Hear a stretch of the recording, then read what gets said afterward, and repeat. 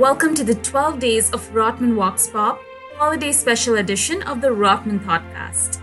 On day 9 of Rotman Walks Pop, we present to you, my name is Rini Sharma.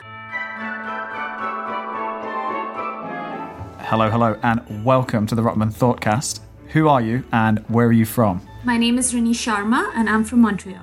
I'm a second-year MBA student here at the Rotman School and also the creator and co-host of the Rotman Thoughtcast. Okay, great. And could you tell me some more about your cultural and or religious background? I am culturally Indian. Now, what are the holidays traditionally like for you? What is your traditional holiday and how do you spend it? The holidays are my favorite time of the year and I'm all about everything to do with Christmas. So literally November 1st onwards, you'll find me binging Christmas movies. Home Alone is my favorite, blasting Christmas music and visiting Christmas markets. Traditionally, I was part of a choir and my most memorable holiday memories are, about singing Christmas carols, everything from Silent Night to Behold the Stars, all the traditional stuff.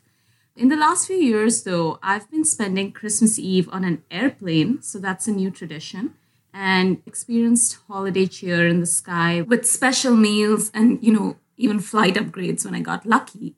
It's a really nice feeling to see the anticipation amongst co-passengers. You can tell some people are going home at the very last minute to see family, and there's just so much excitement all around. So that's been an interesting new tradition. And how will you be spending the holiday break this year, the time that we get away from Rotman? How are you planning to spend that? This year, I will be in India with my grandparents, which is really special since I haven't been back in 4 years. And what do you expect that you'll be spending the time doing? I think it's exactly what the holidays should be, which is a lot of time with the family. It's not my first holiday season being away from home since I've been traveling over the holidays over the last few years. But that's something I really enjoy. Especially because, this gave me a chance to experience the holiday season in different parts of the world. 1 year I was in France, 1 year I was in UK, Australia, Turkey. So I think that's the beauty of it. This year I'm in India, I'm surrounded by family, and, it's a totally different experience altogether. What would be an ideal Secret Santa gift for you for under $30?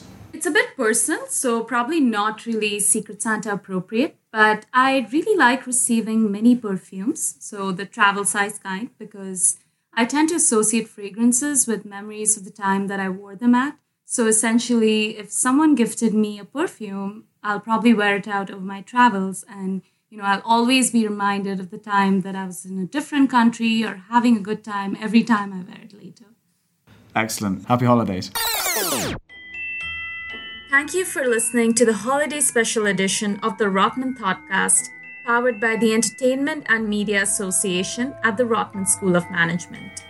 Make sure to check back tomorrow for a new mini episode.